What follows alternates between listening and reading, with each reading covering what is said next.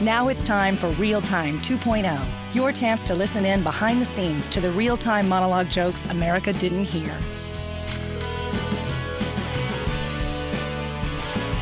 Thank you very much. Oh, please.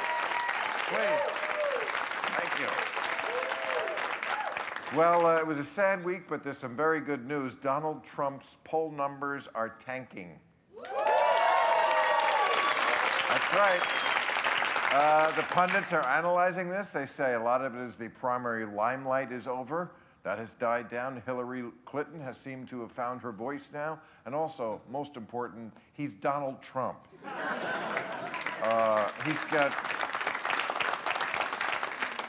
He's got 70% of the country find him unfavorable. Unfavorable to 56% strongly unfavorable. He comes in somewhere between the Zika virus and getting your dick caught in your fly.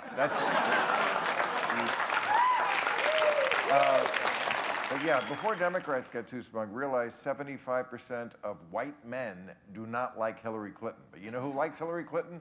Black men. 89%. Almost 9 out of 10 black men like Hillary Clinton. Well, she's a rich white lady with a big ass.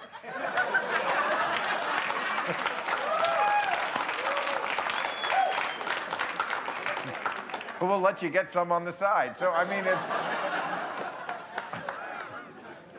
But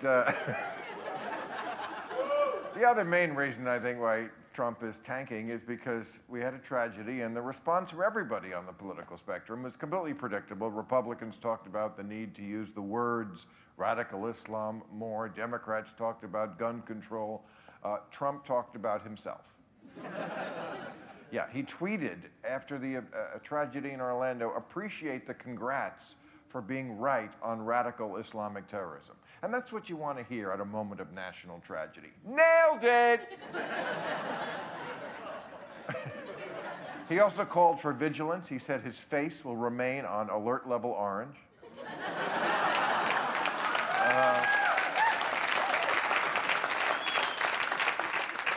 But Republicans, the other people in the party, they are starting to really back away slowly. They are refusing to comment on him. He's gone from, well, Donald Trump, he's a loose cannon, to cannon? I don't see a cannon. What cannon? They won't even talk about him until after the election. Trump told Republicans, if you don't back me, I'll just do it myself. It's like on one of those drug intervention shows where the meth head goes, piss off, I don't need any of you.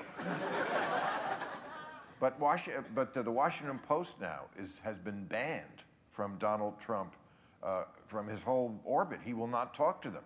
Now, I know it's a dangerous world where we need a president who can stand up to newspapers, but let me get this straight. The Washington Post, their punishment is they don't get to talk to Donald Trump? Donald Trump is also, by the way, if you're keeping a list, besides the Washington Post, has banned Gawker, BuzzFeed, Politico, Fusion, Univision, Mother Jones, The Daily Beast, and the Huffington Post. I know that sounds short-sighted, but just remember, his fans don't read. So,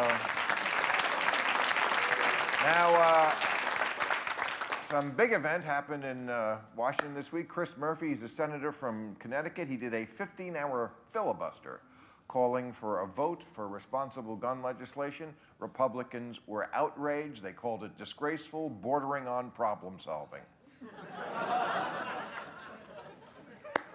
Now, the legislation would want to expand background checks at gun shows to help weed out unstable people, you know, like everyone who goes to a gun show. And also make it so that we wouldn't be selling guns to people on the terrorist watch list. Now, the NRA says, yeah, but those watch lists, once you're on that list, it's impossible to get off. And they have a point. You know, I once bought a sex toy. I still get the catalogs 15 years later. But I tell you, that shooting really puts things in perspective.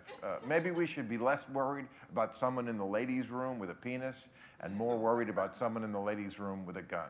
All right, well, thanks. Catch all new episodes of Real Time with Bill Maher every Friday night at 10, or watch him anytime on HBO On Demand. For more information, log on to HBO.com.